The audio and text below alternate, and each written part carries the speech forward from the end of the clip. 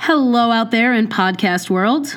I'm Louisa Rorschach. And I am the Brittany Tuft. And this is That 70s Showdown. 5, 6, 7, 8. Hanging out down the street. The same old thing we did last week. Not a thing to do but talk to you. We're all alright. We're all alright. Welcome back to That 70s Showdown. We have finally returned after a 2-week hiatus. That was partially to celebrate and honor the Jewish high holidays, and I hope any of our observant listeners out there had a good conclusion to the year and an easy fast. But we also took our time to, live our lives and do our real jobs. We do have those. So to reward you for your patience, we've got a nice long episode chock full of content, lots of good stuff that we're going to be talking about. So here we are. This is episode 4. We're making some progress here. Yay. Only like 116 more episodes to go. Oh, God. So excited. I'm so excited. Actually, I am. I'm really... This is fun. I am too. I'm Even though I think time. Only 5 people listen to this, including my mother and your brother. That doesn't bother me because I'm having a good time. Yeah, that's all that matters. All right, that's enough emotion from me. So let's get to the part that's emotionless when one of us kicks the other's butt in the 30-second showdown. It's me kicking your butt. Is it? Are you sure about that? Let's find out. All right, I'm going to count you in 3, 2, 1. We start off this episode once again knowing Jackie is basic. The guys are comparing girls touched up in porn magazines to real girls they go to high school with. Red is bored from factory cutbacks, and Kitty is very frustrated by that. Red would rather work hard than use metaphorical sugar packets, but Bob is much simpler than that. The guys rag on Eric for losing to a girl, which happens to be Donna. The moms and Jackie tell Donna that she's got to conform for a man's ego or she's going to wind up with just cats. Kitty says good marriages don't have scores, realizes she's got to kind of deal with Red and what he's going through. Donna loses on purpose, and Eric is a whiny piss baby who still isn't happy. That's just the end. This is the first time that I've been cut off by you. Oh my gosh. The first time. Points to Louisa. Are you ready for yows? Somewhat ready. Let me take a deep breath. I'll let you take 2. Air's free. Okay, so I'm just going to try to use my best auctioneer She's got voice. something longer than the Constitution written here for the 30-second roundup, so I can't wait to see how far she gets. The Constitution itself actually isn't that long. It's all the amendments that make it lengthy. You have every single amendment listed here for that 70 show. I'm excited for you. Crap, okay. I'll give you a count in 3, 2, 1, go. Opens to basement. Eric is being forced to admit that Fonz can beat up Bruce Lee. Jackie's annoying. Boys compare girls' boobs. They learn about Pam Macy. Red's fixing the dryer. Kitty's upset that he's fixing stuff that doesn't need fixing. Donna and Eric are playing basketball. Donna wins. Eric is a sore loser. Red wants to fix the table. Kitty's like, no, you got crazy. And the guys make fun of Eric for losing to Donna and call him a wuss. But Kelso is whipped like the family pig. Mecca! Red has fixed the table, but it's all uneven. Dinner at the Pinciottis. Jackie calls Donna and tells her she never should have beat blah, blah, blah, blah, blah, blah, blah. Midge agrees with Jackie. Midge is like, you need to be weak and fragile because men don't control the world. We got to tell them what to do. Jackie's gossiping. And then Donna and Eric play air hockey, and his girl feels, oh. All right. Well, neither of us finished our recap this week, so that was so sloppy. We both lost. Yeah, I totally messed that up. Left out a lot of stuff. There was so much. Well, you know what? I'm just going to keep talking, but at a normal speed, and then that's how we're going to cover all the shit that I didn't manage to say. That's fair. Let's try it. Let's try that. Okay, so where we left off was Donna challenges Eric to air hockey. Also, side note, the hub has an air hockey table. This is the first and last time we see this. Yeah. I feel like the hub just has whatever they need for that episode. Which, I feel bad for the hub. They need to stop using the hub like that. The hub has feelings. No, the hub has feelings and should be respected. Even the Vista Cruiser is not as used as the hub. That poor hub. But yeah, so they're at the hub and they play air hockey. And the only reason that, Eric plays with Donna is because she's like, I think I'm really bad at it. And then he's like, oh, well, in that case, sure. But then she still kicks his ass. And then he feels like a huge wuss. We'll get into that part later. But Red, finally gets the table to be level, but it's so low that Kitty says that they're just going to sit on the floor like those nice Japanese people in Flower Drum Song. Except that movie is about Chinese, not Japanese immigrants. So, way to conflate East Asian cultures, Kitty. But anyway, have you seen that movie? No, I haven't. Classic musical. I've seen it a few times when I was younger. Really like it. But so now Red wants to fix the refrigerator, and Kitty is like, hell no, get away from my refrigerator. Donna wants to play basketball again, but she lets Eric win this time, but he sees through it. So he gets mad, and Kitty tries to give him advice about not he's a keeping whiny score. piss baby. He is a whiny piss baby. I'm going to mention that as many times as possible throughout this episode. Valid. But also, like, he can't make up his mind. Like, he doesn't want her to win, but then he gets mad when she intentionally loses. Whiny piss baby. Like, he's just too much. But then Kitty comes in with, like, the clutch advice of, like, look, don't keep score. And it also kind of helps Kitty out with her own issue at that moment as well. Yes. She kind of realizes that Red's going through something and I got to be there for him. That's very true. But at the same time, Kitty kind of loses her patience with Red. Yes. But Jackie comes to the hub to yell at Kelso, and the guys are telling him to be a man, but he caves into Jackie, and the guys try to shame him, but he wins because he's actually getting some. That's like one of my favorite parts. Is like, anyone who's raise your hand. Anyone who's getting some? Anyone? Like, anyone? You don't have a girlfriend. Why am I listening to you? Yeah. Hide? Oh, neither of you are getting some? Then you can shut the fuck up. That's fair, though. Right? Very fair. Like, he can be as pig-whipped as he wants because he's actually getting some. Donna and Eric apologize to each other, agree not to play games anymore. They play anyway, and it turns into like a sexy little wrestling match on the floor. Yep. Until Bob calls for Donna. And the garage door opens up, and Red says that he's going to teach Eric how to play basketball until bedtime, which like starts with 100 squat thrusts, which are really just burpees. And that's the devil. That's the devil's workout. And I'm so sorry. I know Eric sucks, but like that is horrible. I'm glad he had That's to do abusive. it. I hope he did 200. Jackie's on the phone with Kelso. It's really Fez. So she freaks out about that. Then the table's fixed, but they're all standing up. And so, like, the episode ends with Red still not having fixed the damn table. Right. So what did you think of... I think this episode is interesting. It tackles an interesting topic. Yeah, it tackles sexism. And in this episode, it was pretty obvious what was wrong with it. But I actually liked a lot of little things, little details in there. I like that Donna is not put off by how feminine Eric is. The only person put off by how feminine Eric is Eric. And his friends, but like they don't count. I wouldn't even call him feminine. He's not feminine. He's not uber mask. It's their version of feminine because he doesn't work out and he's scrawny and he doesn't win against her at basketball. Even Fez calls him a wimp. And Fez is not a very developed character right now. Yeah. He's just kind of there for like, immigrant quips. But even he turns to Eric and is like, you're a wuss because you can't beat Donna at basketball.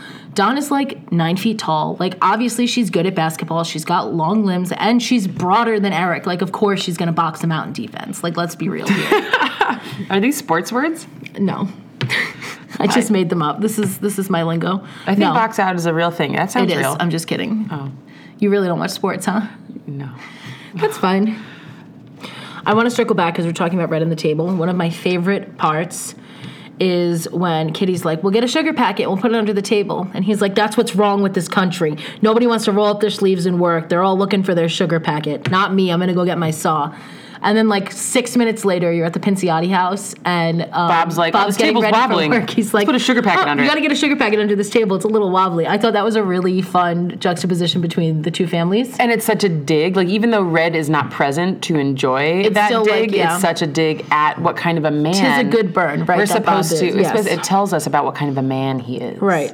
So that was actually when that made me laugh the hardest in the episode because I was like, let's stick a sugar packet under it. I totally left out, like, we almost got to it, where after Kitty is giving Eric the advice, she then goes and intentionally breaks the garage to get Red away from her refrigerator. I understand, though. Sometimes you have to sacrifice the garage for the fridge, I don't think she gives a shit about the garage, but I think that shows a level of understanding of her husband. Yeah. And she's like, all right, I can't... At least she knows the man that she married. Yeah. She's like, I can't make him stop fixing shit, but I can make him reprioritize what he's fixing to get him away from my things. I think that's like Red is such an every generation dad. Red reminds me so much of my own dad. Like, it makes me sick. It makes me sick sometimes. Like in a good way or No, in a great way. Okay. My dad isn't as cold. Like, he's definitely more willing to tell both of us, my brother and I, that he loves us.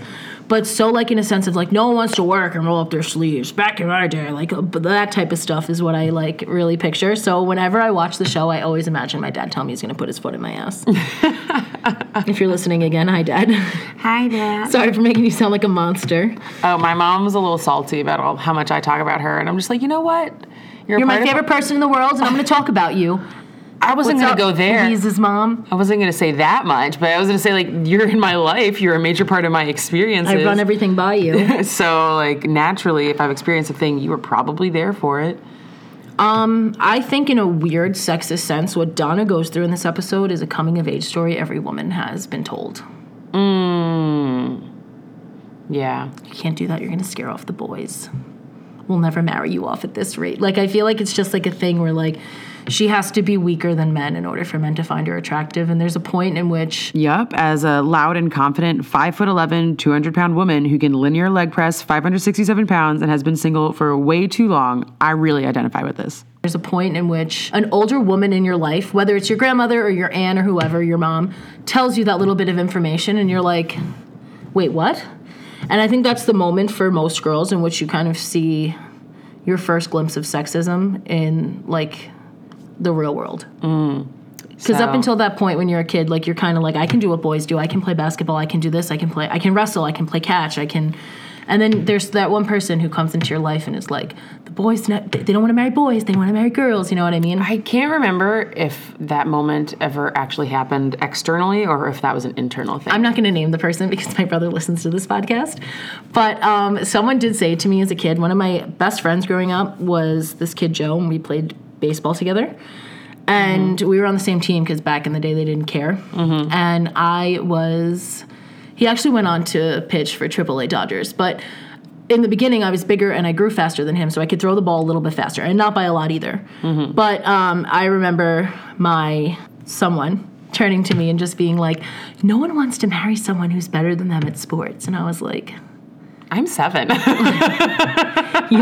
Actually...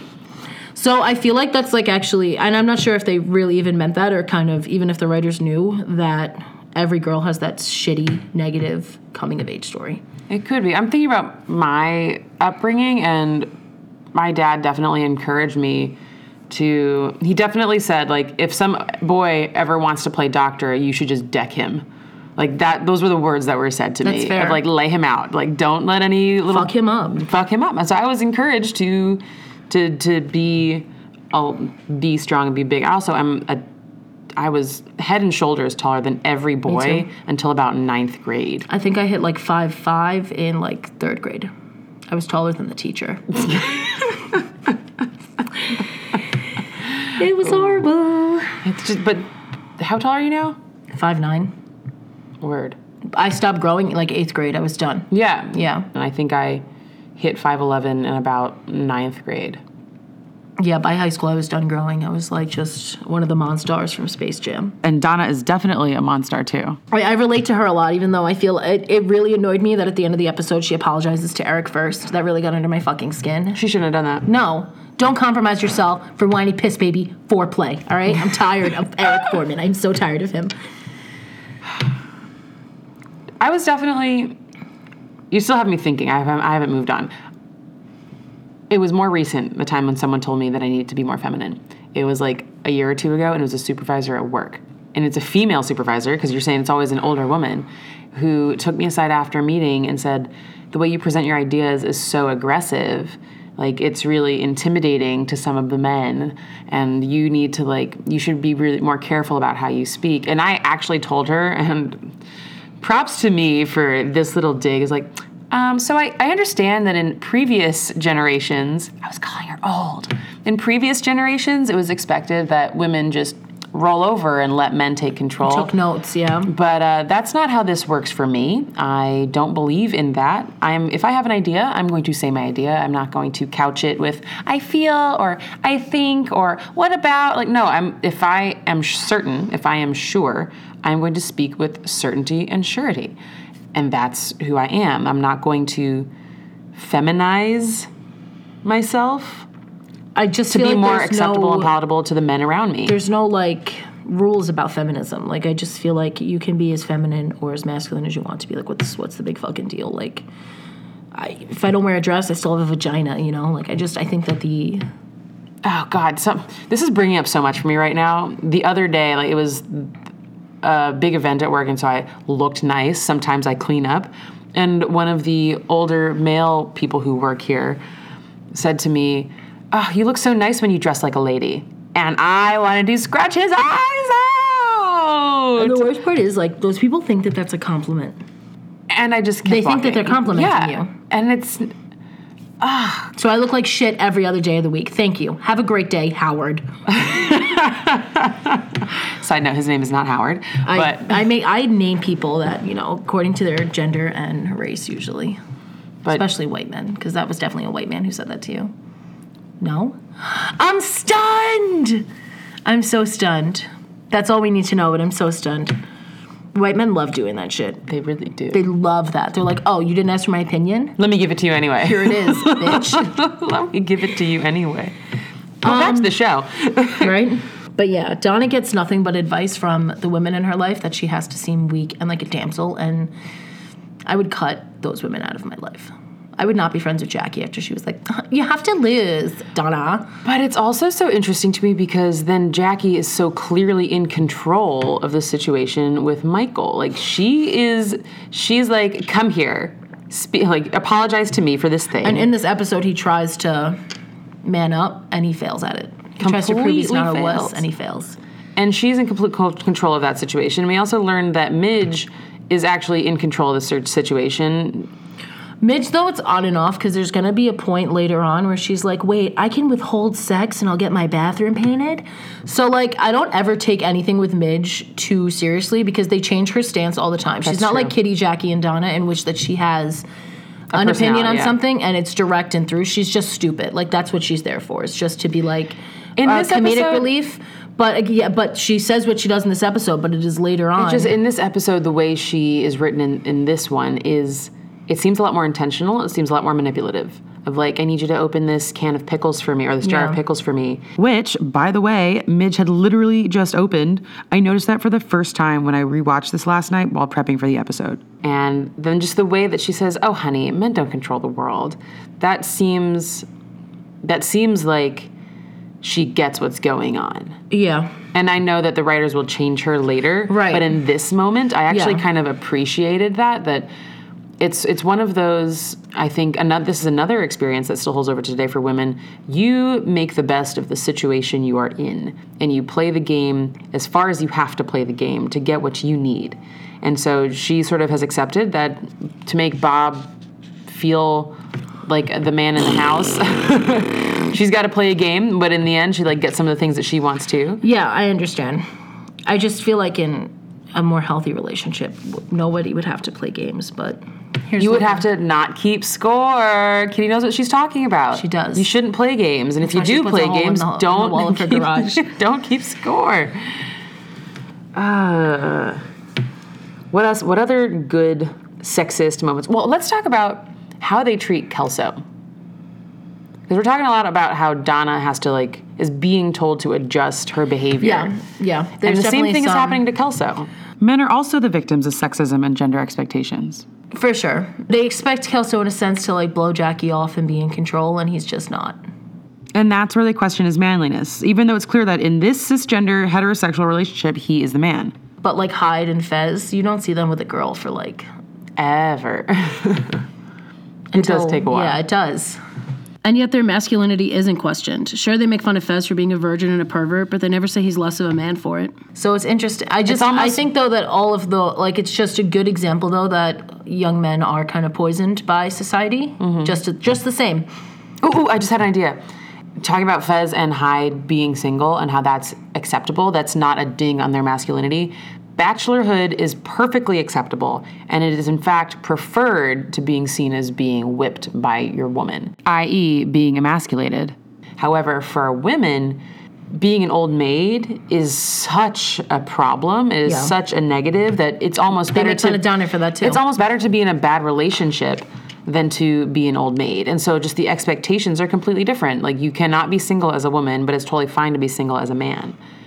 And it's so messed up. I feel like their ideals of the sexes are very poisoned, which is why they think that Kelso can't call his girlfriend back and, why he shouldn't do what she wants to do. What's wrong with that? Mm-hmm. I don't think that's a healthy relationship at all. That's not what I'm saying. But, what's wrong with him wanting to hang out and please his girlfriend?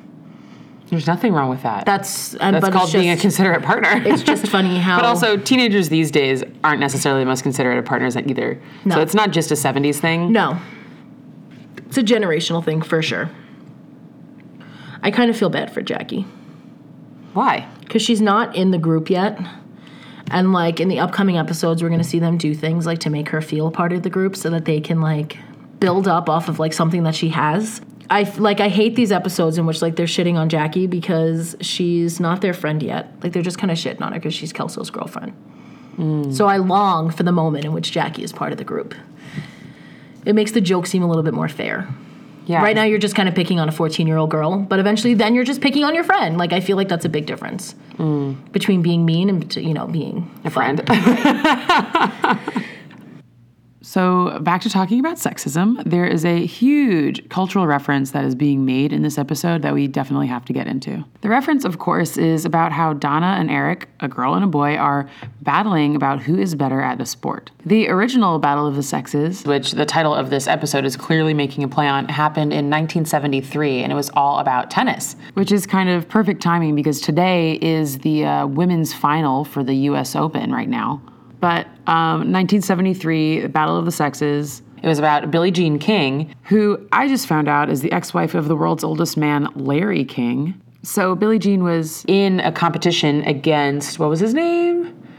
Bobby Riggs, right? who, it's important to mention, was on the decline of his tennis stardom.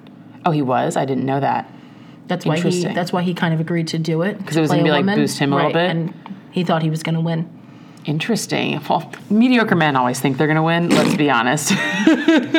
But the impetus for that moment. was that Billie Jean King and another tennis player, female tennis player, Gladys Heldman, they were in a tennis tournament, and the organizer said that the top women's prize was an eighth. That is 1/8 of the value of the top men's prize, even though they had sold an equal or greater number of tickets as the men's competition. And they're like, WTF, mate.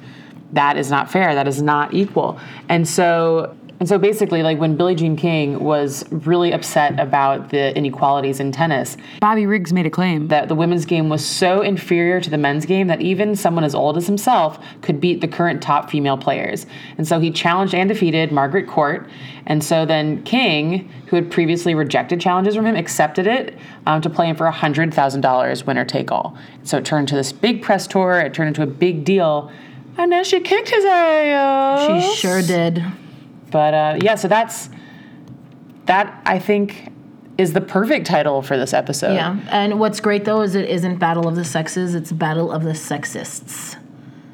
Yeah. And I love that even more. I love the play on it. Because Donna does kick his ass in not just one sport, but two. Like all of them. All of the sports. Generally in life, she just beats Eric. She's so much better than he is. Why is she like him? I don't know. She must have low self-esteem. That might be it. That's the only reason I can think of. That someone Or would date Eric Point Foreman. Place is just so small that's literally her No, there's only other option. guys in the group. There's Hyde, Right. She could have dated Hyde. which actually, they get into that in a later episode. That should have been the way it went rather than hit with Jackie, but whatever. We'll get there when we get there. We'll not a get second there before. when we get there. But also, and I guess this is all cycling back to the rest of the conversation, we, as we're recording this, just found out that Serena Williams lost at the U.S. Open. How do you feel about that, Britt? You know, I don't mind that she lost. She lost to, I think, someone from Japan, and it's this woman's first U.S. Open ever, cute. which is great. But what we were talking about was the fact that they put restrictions on what Serena Williams can wear onto the court, which is like a huge thing that's been going on. There was recently a thing where a guy won and ripped off his shirt at a tennis final and was not fined and was not removed from the court, even though that is unsportsmanlike behavior. It's showboating, which you're not allowed to do in any professional sport, really. And a woman got hot while playing, had not even won yet, and took off her shirt to play in her sports bra, and they ejected her from the game, and she lost. What I was annoyed about was we were talking about in this episode how women need to be more feminine, and there's kind of like a thing and rules that they have to follow, whether they're spoken or not. And I think Serena Williams in 2018 is a great example of still going through that. Because they would not tell a male tennis star, like, you can't wear that tank top because your Ripley muscle arms are hanging out. And Serena Williams is so intimidating to everyone by being the best athlete of all time. because it's terrifying to almost everyone that it's a black woman. Yeah. So they're trying to slow her down. And that's just, this ties She into could go out there and play in a fucking clown costume, and she would still murder these motherfuckers. It's so real because, and that also ties into racism and sexism and how these two things intersect so much of how black women are perceived. And there's been so much written and so much commentary about Serena Williams. They say that she looks like a man. Yeah. They say that she has arms like a man and legs like a man, and they are constantly, and by they, It's I like mean they're forgetting the that white media. She can beat up all of these motherfuckers.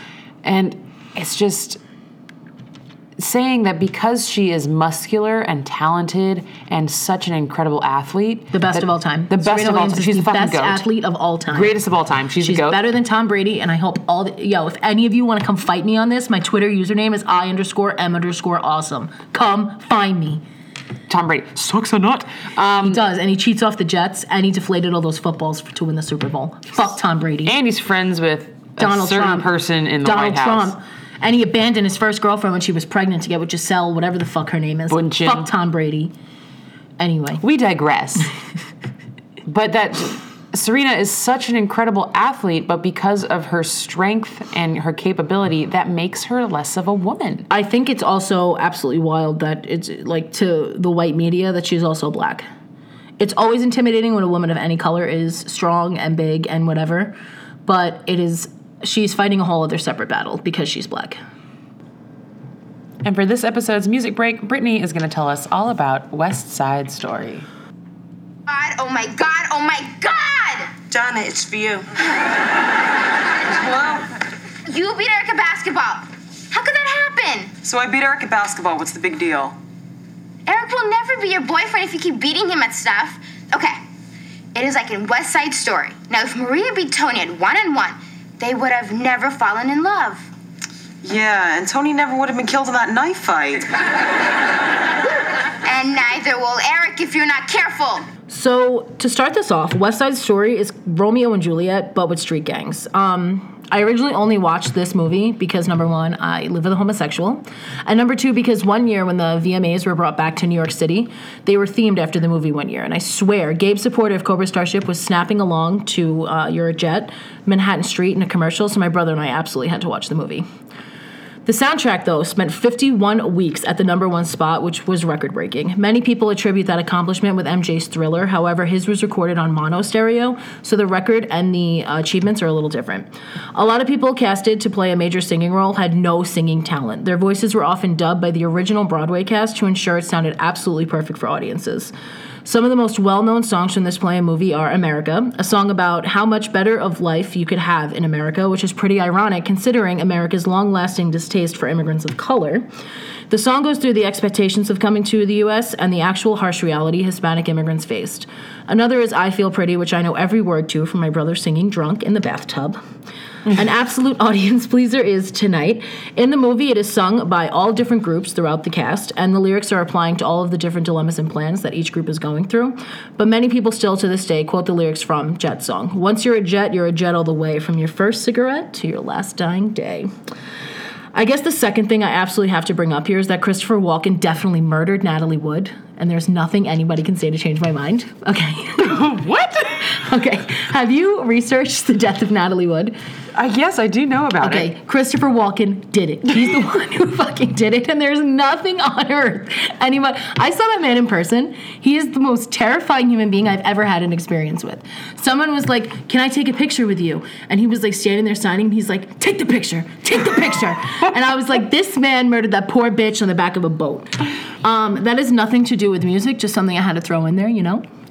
However, it is my belief, though, that Rita Moreno is a national treasure and we must protect her at all costs. If you haven't, I recommend everybody checks out One Day at a Time on Netflix. She plays a grandmother on that sitcom show, and it faces some really real shit people go through with the Trump administration. They're all Cubans and Puerto Ricans, so they deal with racism.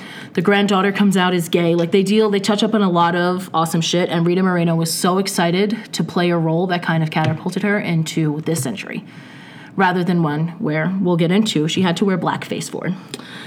West Side Story was nominated for 11 Academy Awards in 1962 and won 10, including Best Picture. It's the award-winning record holder for musical. I think it's most important to discuss the reception of the movie in America at the time. It was the first time Hispanics had seen themselves portrayed in a widespread instance on the big screen, even if they were mainly gang members, and even if only some of the cast portraying Puerto Ricans were actually Puerto Ricans. So West Side Story is about the Polish people against the Puerto Ricans, and most of the people on the cast were not either. Like, they didn't go and get Polish people. They didn't go and get Puerto Ricans. However, Rita Moreno is Puerto Rican, but she is a white Puerto Rican, and that is her term, not mine.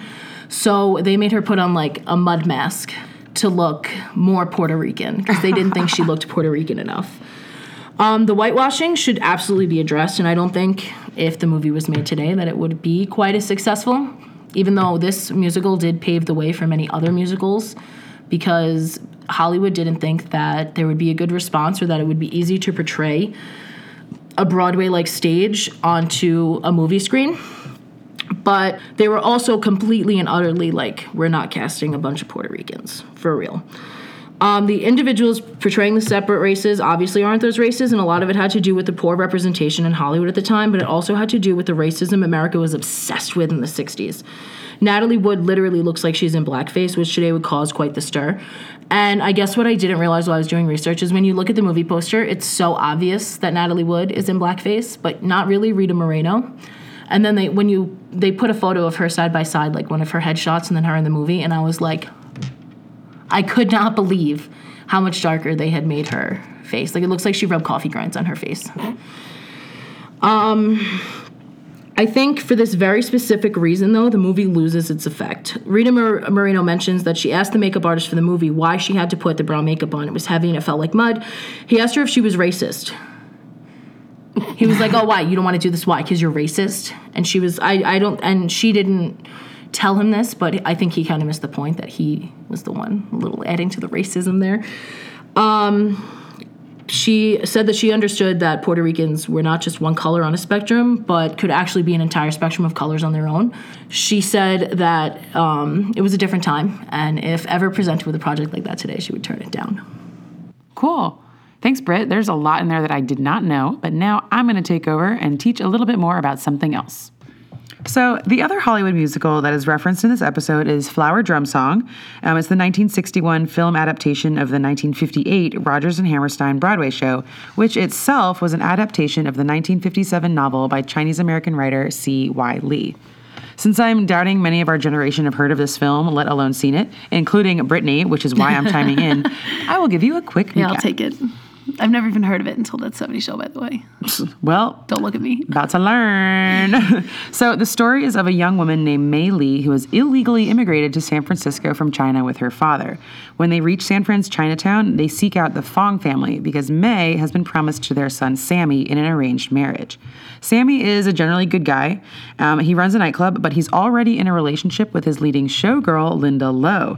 So Sammy tries to dissolve the arrangement by pawning Mei Li off on the Wang family, who is also looking for a girl to marry their son, Wang Ta. It seems like it's working. However, after finding out about the arranged marriage between Sammy and Mei, Linda begins flirting with Wang Ta in a ploy to make Sammy jealous. Wang Ta falls for Linda, and when Mei Li finds out about that, she decides to marry Sammy after all, and everyone's fucking miserable. So shenanigans ensue, cultural traditions are bemoaned, pride is lost, and hearts are broken before the film comes to a predictable and happy close where everyone marries the right person. So, about this movie, although the score of Flower Drum Song did not produce many hits, there is one track that has stuck around and been covered and sampled by many artists. I Enjoy Being a Girl.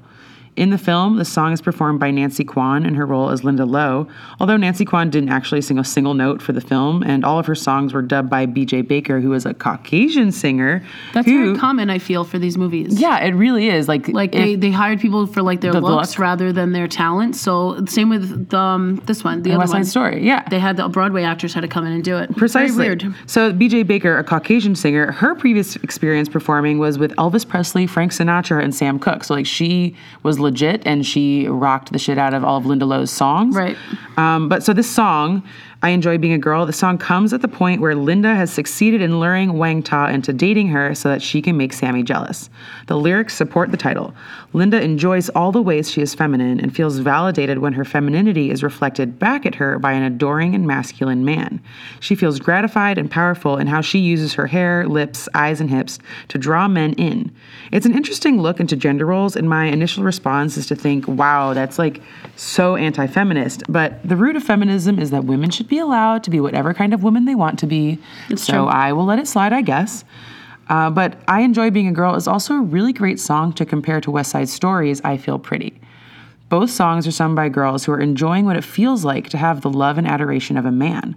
Linda is older and more experienced in love than Maria is, so she has more intention and agency in her song, but the effect is the same. The love and attention of men make these women feel more feminine. The reason why Flower Drum Song as a movie is so important and is valuable critical comparison to West Side Story is that it was released in this exact same year and it actually cast non-white people for non-white roles, unlike West Side Story as Brittany just talked about. It was the first major Hollywood feature film to have a majority Asian cast in a contemporary Asian American story. The next time that would happen was in 1993's film adaptation of The Joy Luck Club, and following that, the most recent one was this year's box office smash Crazy Rich Asians. Side note, I think it's actually really interesting that all three of those majority Asian films are based off of books.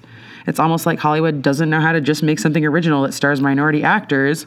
They heard about it on what's on Netflix too, To All the Boys I Loved Before. So they tried for about probably like 16 different networks. Netflix was their last one that they didn't want to go to. And they were the only people that like adhered to their thing that it was an Asian girl that had to be casted because that's who it was intended for. Yeah. And Netflix was the last option and they were the only ones that were like, whoever you want to cast, you can cast. And it's fucking fantastic. And I may or may not be slightly unhealthily obsessed with Noah Centineo, but that is oh my God, I'm tired of hearing but this. I don't care. He's so adorable. I'm getting off track. But like it really is. And that's another example. That movie was based off of a book written by an Asian American person. So it's like Hollywood doesn't know how to just be creative and invent a story for Asian people. They have to wait until a non-white author writes something awesome, and then Hollywood will buy the rights to that work.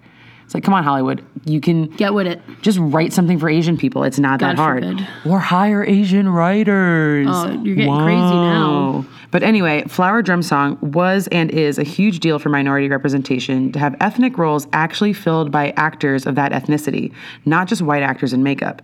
And so Flower Drum Song did that really beautifully with only two exceptions.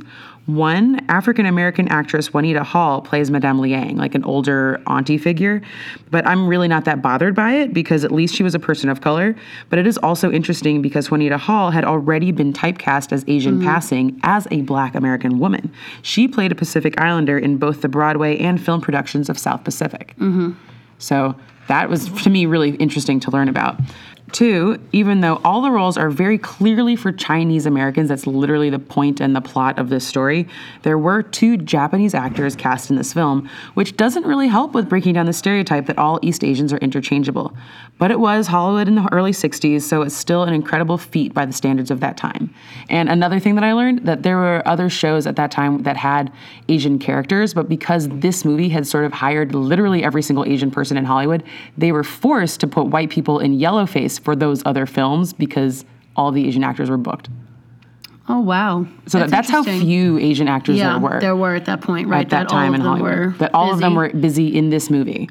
So all that said, Flower Drum Song is an underrated classic that was made the same year as West Side Story and was actually better cast, but it has fallen by the wayside of pop culture's memory. At the 1962 Oscars, Flower Drum Song was nominated in 5 categories: art direction, cinematography, costume, music for the scoring of a musical, and sound, and lost to West Side Story in every single one of them. In 2008, Flower Drum Song was selected for preservation in the United States National Film Registry by the Library of Congress as being culturally, historically, or aesthetically significant, which seems to be about as much lasting attention as it's going to get. This music break was brought to you mostly by Wikipedia, but also our own innate dorkiness, and listeners can hear the songs that we've mentioned and a few extras on our Spotify playlist, That 70s Showdown. We hope you check it out. There's a lot of good stuff in there. Okay, back to our discussion. So where do we start? We got to talk about Eric in the dress. Oh my God, yeah.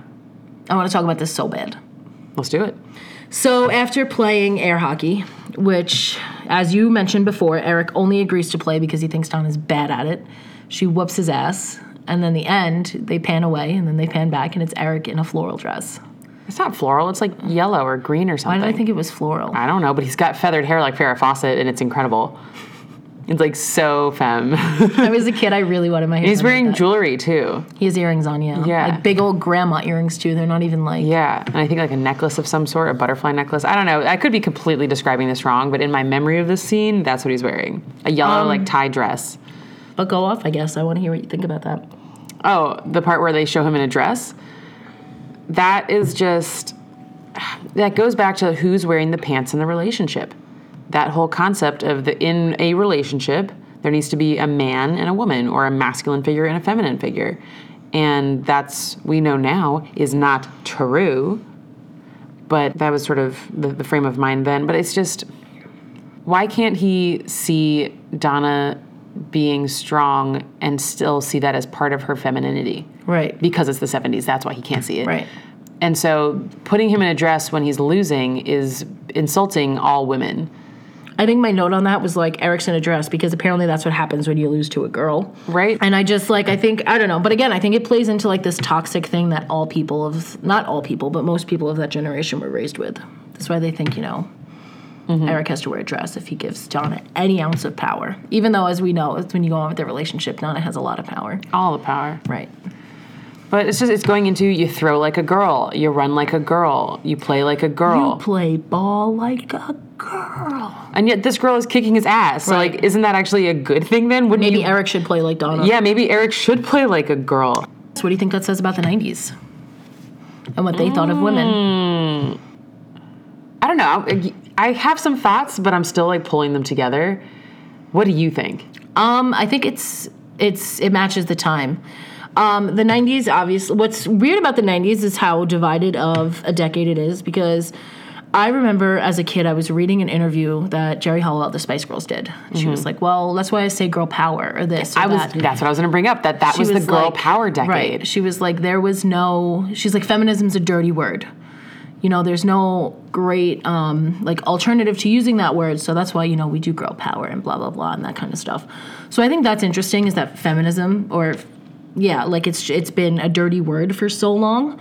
That's true still today. There are a lot of people who do not identify and do not like the word feminist. There's so many celebrities who'll be like, well, I'm not a feminist, but I believe in equal. Like, then you are a feminist. That's literally the definition. But I think that was very normal in the 90s, was just still, everything was very centered around men still. Mm-hmm. Turn of the millennium, I think we would see a lot more women pro things. Mm-hmm. But I think it's very, normal for the time. A lot of other sitcoms that you watch is the same thing. Putting a man in a dress? Yeah.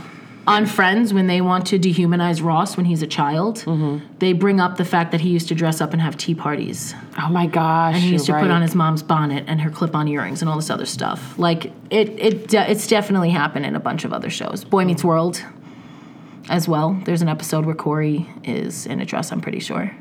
Or Eric and Sean are. I don't remember. Next show, we're gonna rewatch all of those shows. That's fine. And talk about them. That's great. fine. That's our next podcast. Next Tune in. podcast is just 9 hours of us talking about Boy Meets World. Oh, I could do that. I could do that too. But so the 90s, it was so full of girl power. I feel like everything, all of the I don't marketing think it was very deep, though. Wasn't it? I remember it being, maybe it wasn't deep, but it was everywhere. It was widespread. It was everywhere, but it was not in depth. It was very shallow. I remember watching television, all of the ads were about that. Like the Be Aggressive chant. There was an ad specifically about trying to get girls to play sports. And I remember that's when, did you ever see the New York Liberty play? Yeah. I went to All the time. women's basketball. Mia I Hamm played was girls like, basketball, so that was how they kept us interested, was taking us to WNBA games at the Garden. Mia Hamm ripping her shirt off and exposing her sports bra is ingrained in my memory for the rest of my life. right? And just like, Even as someone who did not play sports or have any interest in STEM areas, I still have these very specific memories. of the 90s of like women and girls being encouraged to go for everything. Of like, you can be a scientist, you can play sports, like you should do all these things, girl power, girl power, girl power. You can do everything that boys can do. That was 100% a part of my youth growing up. It was never a question. Like I actually remember being at a relative's house, and these are some pretty religious relatives, and I don't remember how it came up, but I said, men and women are equal. And my aunt said to me, no, they're not, honey. And I didn't know how to respond to that at the time because I was a child, but now I kind of But there you go. There's your moment that I was talking about I guess before. that was my moment, but I didn't accept it. I didn't listen to it, and I wish I could have asked her, because I still don't know, does she mean that in a realist sense of like we are not currently equal, or as in we are not equal because God didn't make us equal? Yeah. Like I don't know what she meant by that. Maybe it's better that you don't. I don't want to know. I don't want to know either. I'm kind of relieved that you don't know. But I feel like it's it's the latter for sure, but that we aren't equal because we're not supposed to be equal. So we discussed it in the time period that it was written, but do you think it's a modern woke or 70s joke? I'm going to say modern joke, 70s woke, till the day I die. I'm never going to get it right. and then I just got it right that one time, and in my head I was like, that was wrong. So, I'm just going to kick you under the table every time you fuck it up. So. Well, you're taking up all the leg room, so I guess you could. I'm sorry that my legs are longer than yours. Sorry, not sorry. By 2 inches. Get over it. Now we sound like men arguing about a couple inches, all right? Hey! I'm killing it today, guys. I'm killing it. So is it woke? Is it a joke?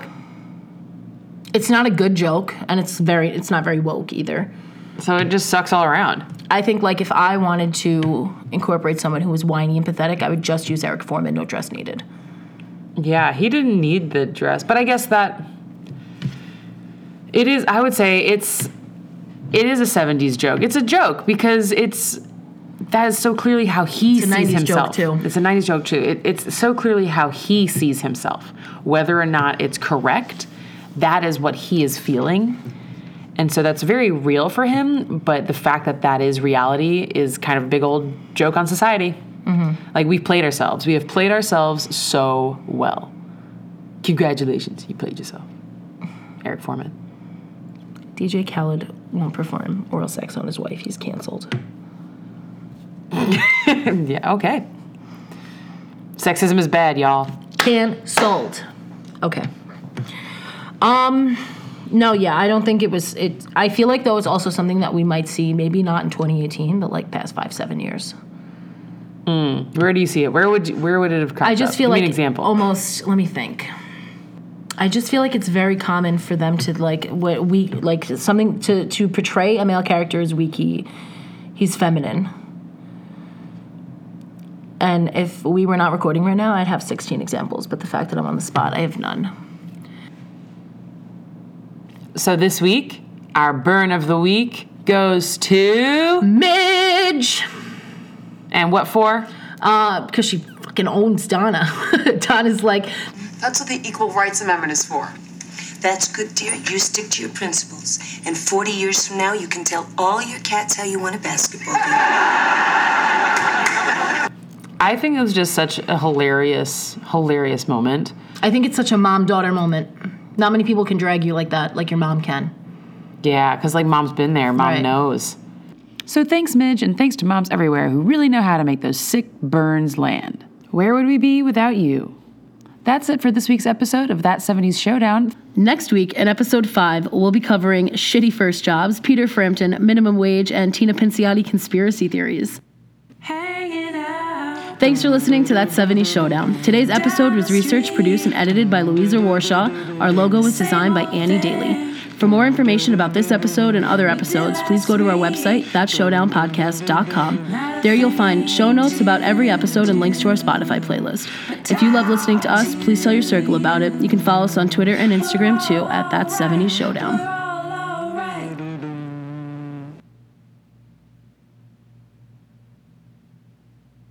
I want to live in America. Things will be great in America. Everything's free in America. Only if you're white in America.